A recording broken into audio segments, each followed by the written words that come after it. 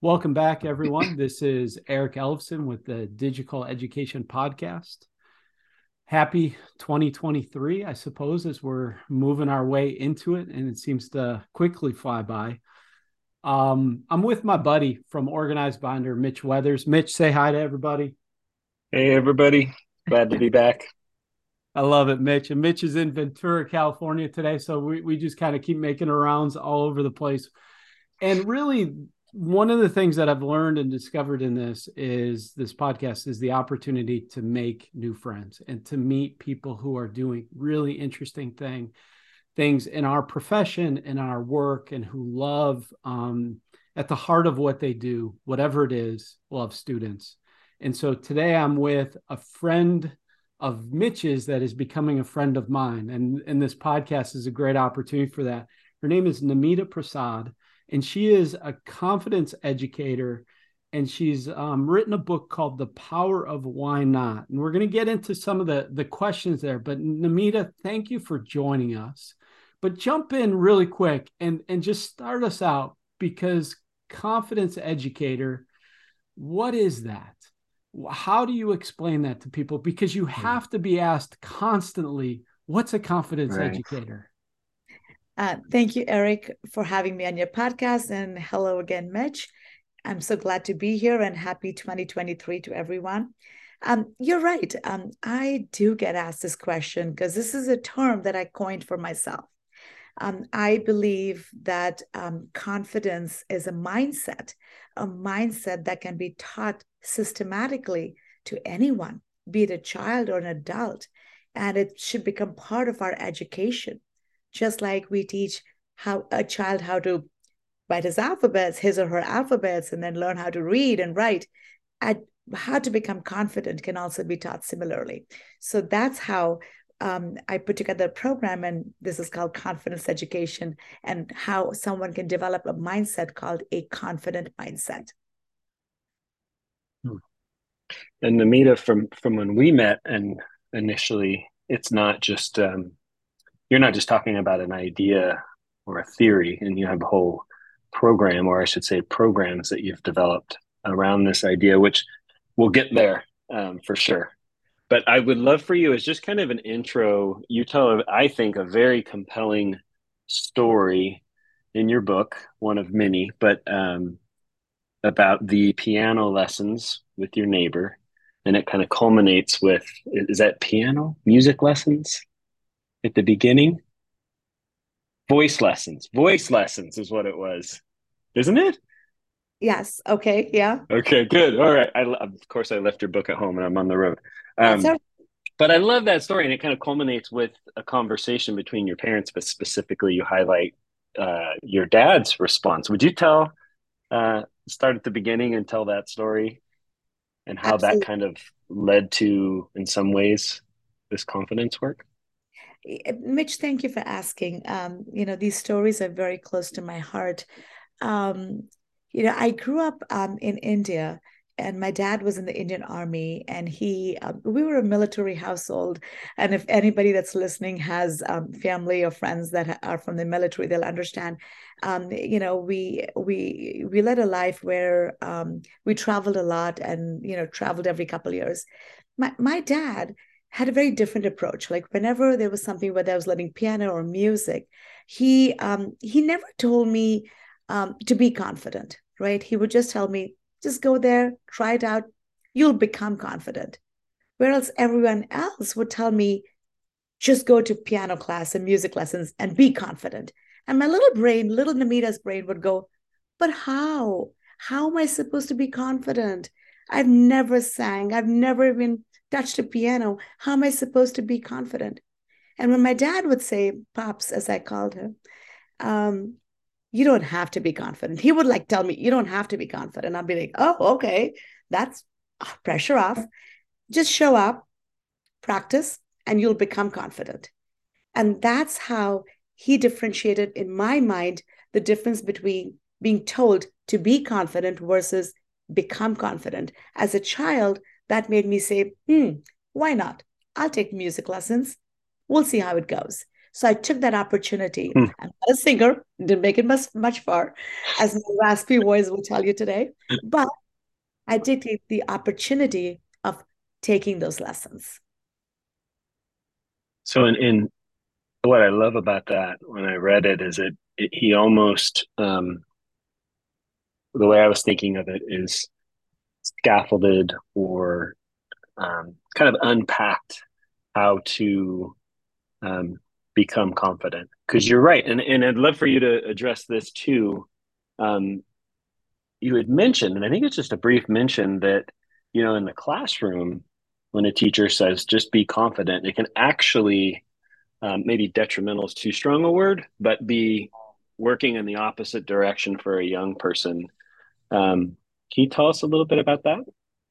Absolutely, Mitch. Thank you for asking me that question. I think, educators are well meaning. Like, we want to empower children, like, we want to help them, we want the best for them. But sometimes we don't know, right? We haven't been told that saying be confident is actually putting this sort of cloud over the child's head, saying the performance has to be now, right? Rather than saying, you know what? I know multiplication is new to you. You don't have to be confident, but how about we just do some repeated addition? And over a period of time, you'll memorize it. Like, you know this. And the child says, oh, okay. So I think educators are well meaning.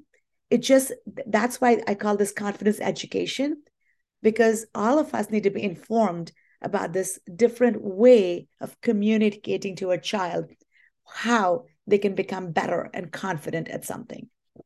So, Namita, I've got a question. I'm going to jump in here real quick because I think it's really interesting that you start talking about confidence. Some of it overlaps in my own mind with what's seemingly very popular in education right now with growth mindset, and I'm sure you've talked a lot about that. But before we even go in that direction, I'm really interested in the title of your book.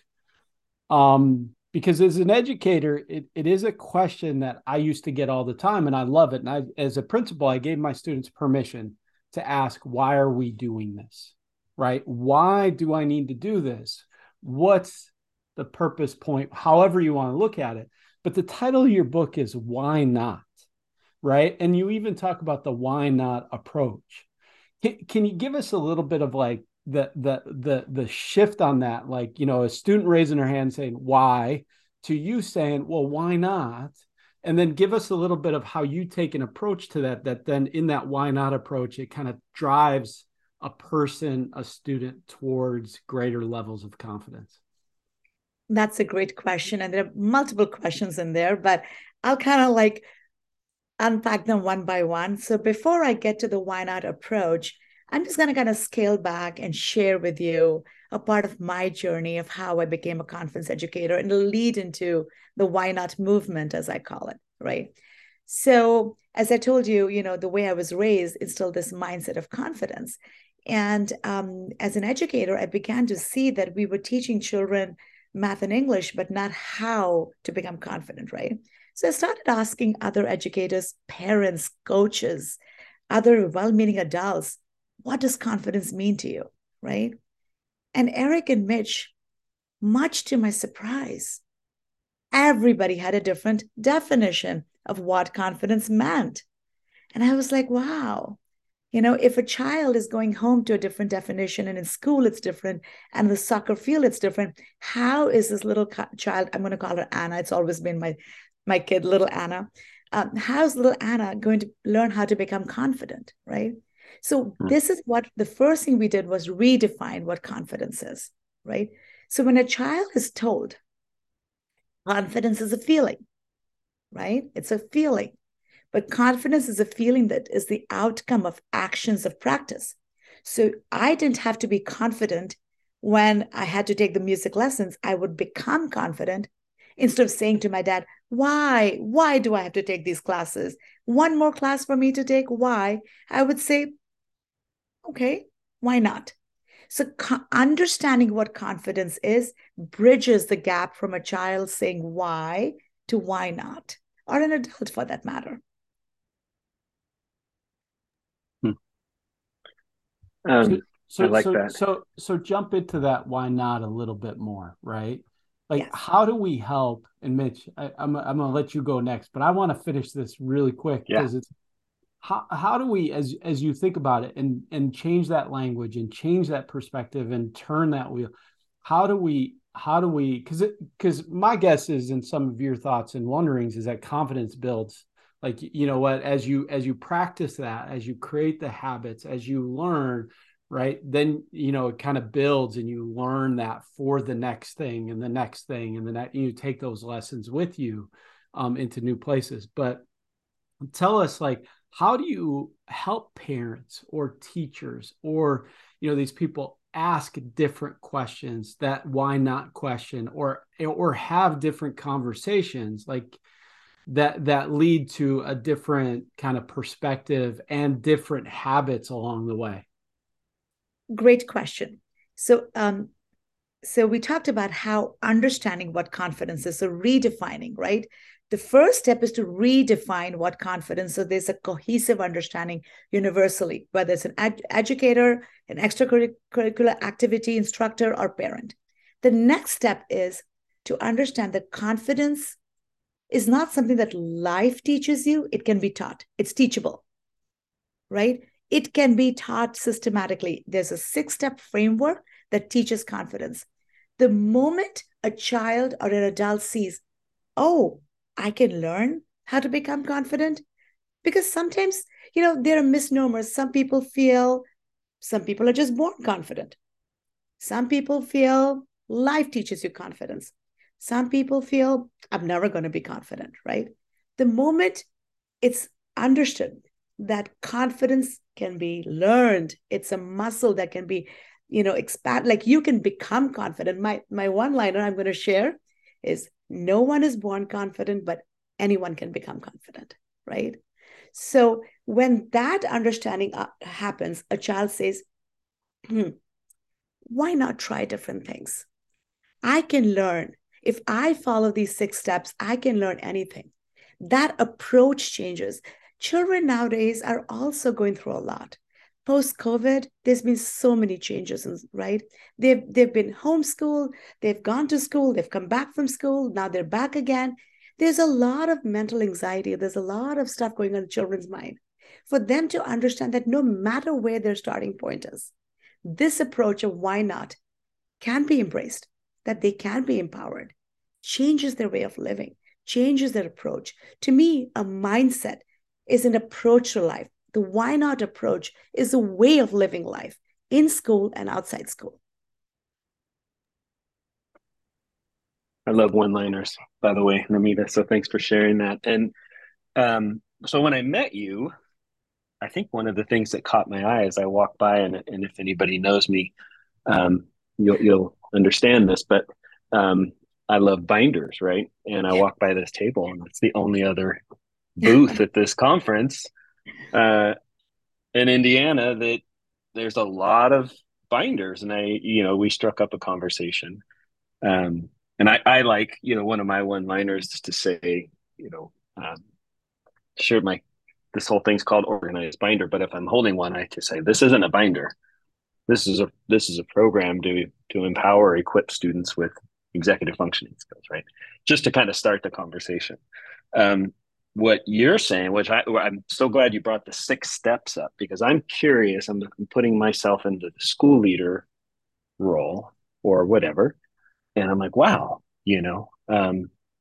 what parent or educator doesn't want students to develop confidence, right? I mean, I get that, like, but what does it look like for me from the school side or whatever setting that might be, and say, hey, I want to bring this to our school? Is it something that's brought to our school? I know you have multiple kind of programs or curriculums when I was chatting with you at the conference. So I'm just curious, for those out there listening, what would it look like outside, of course, just contacting you? But unpack that a little bit for us.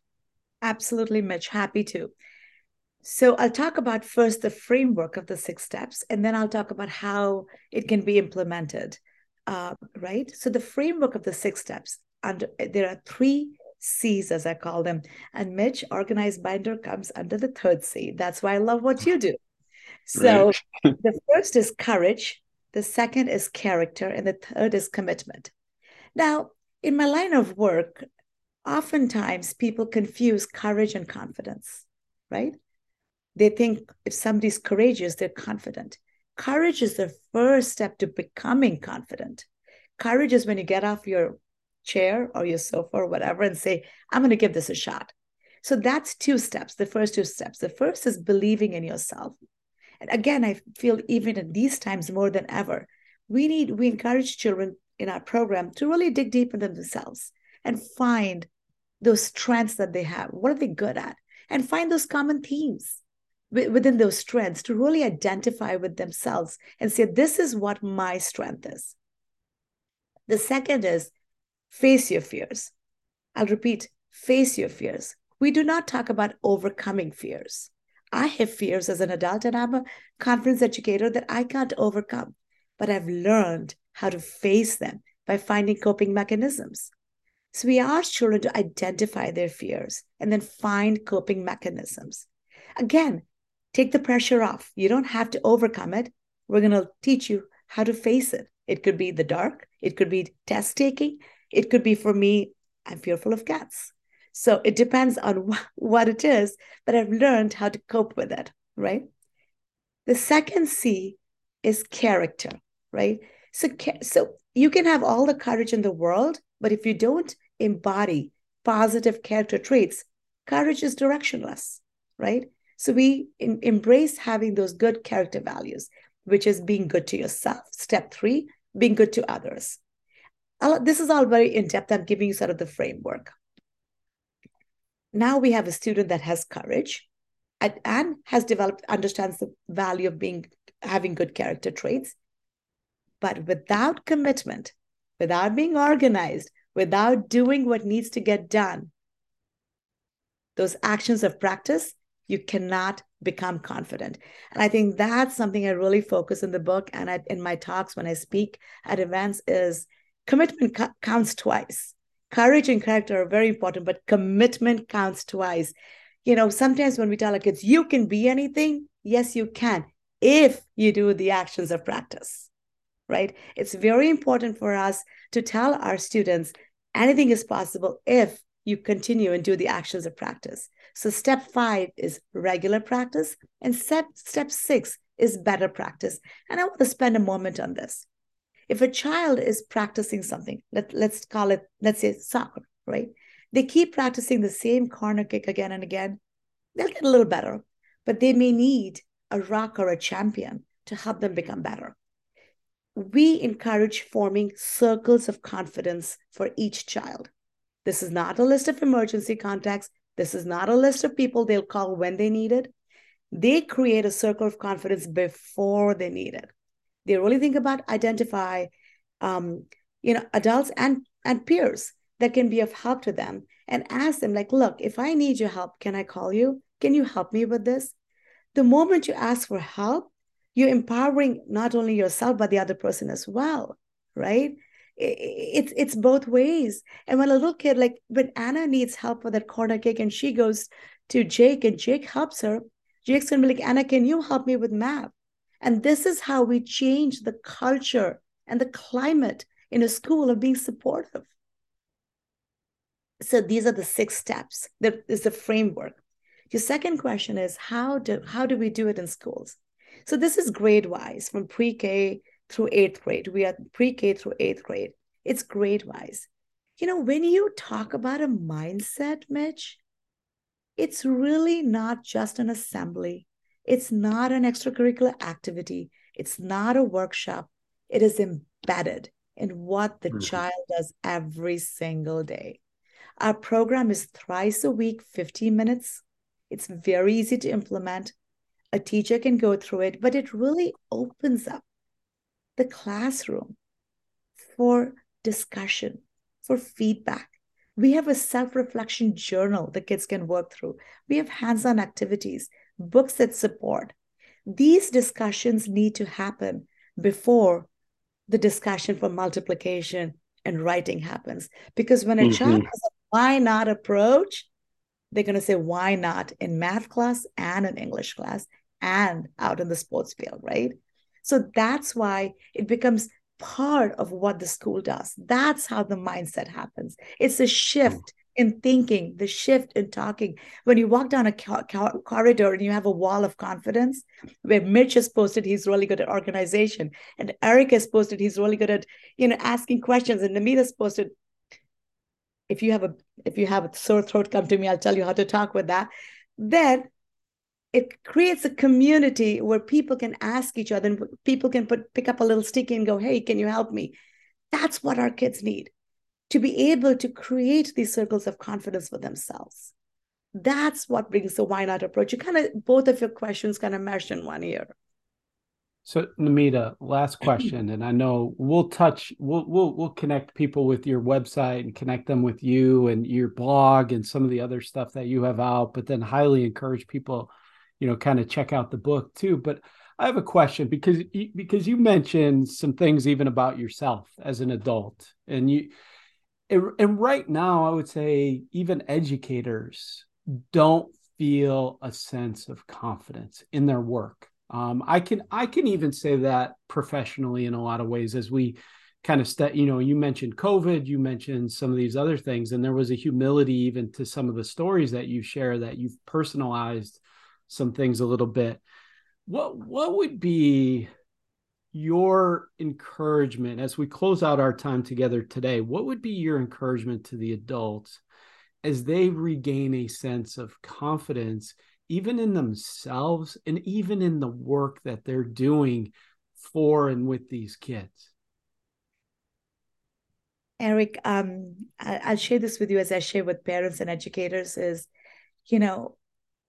do not feel that your personal confidence at this moment is necessary for you to offer this mindset to children. It's a step process. But when you yourself redefine what confidence means and understand it's a process, and you're helping these young students, caveat, it might affect your personal confidence and boost that too.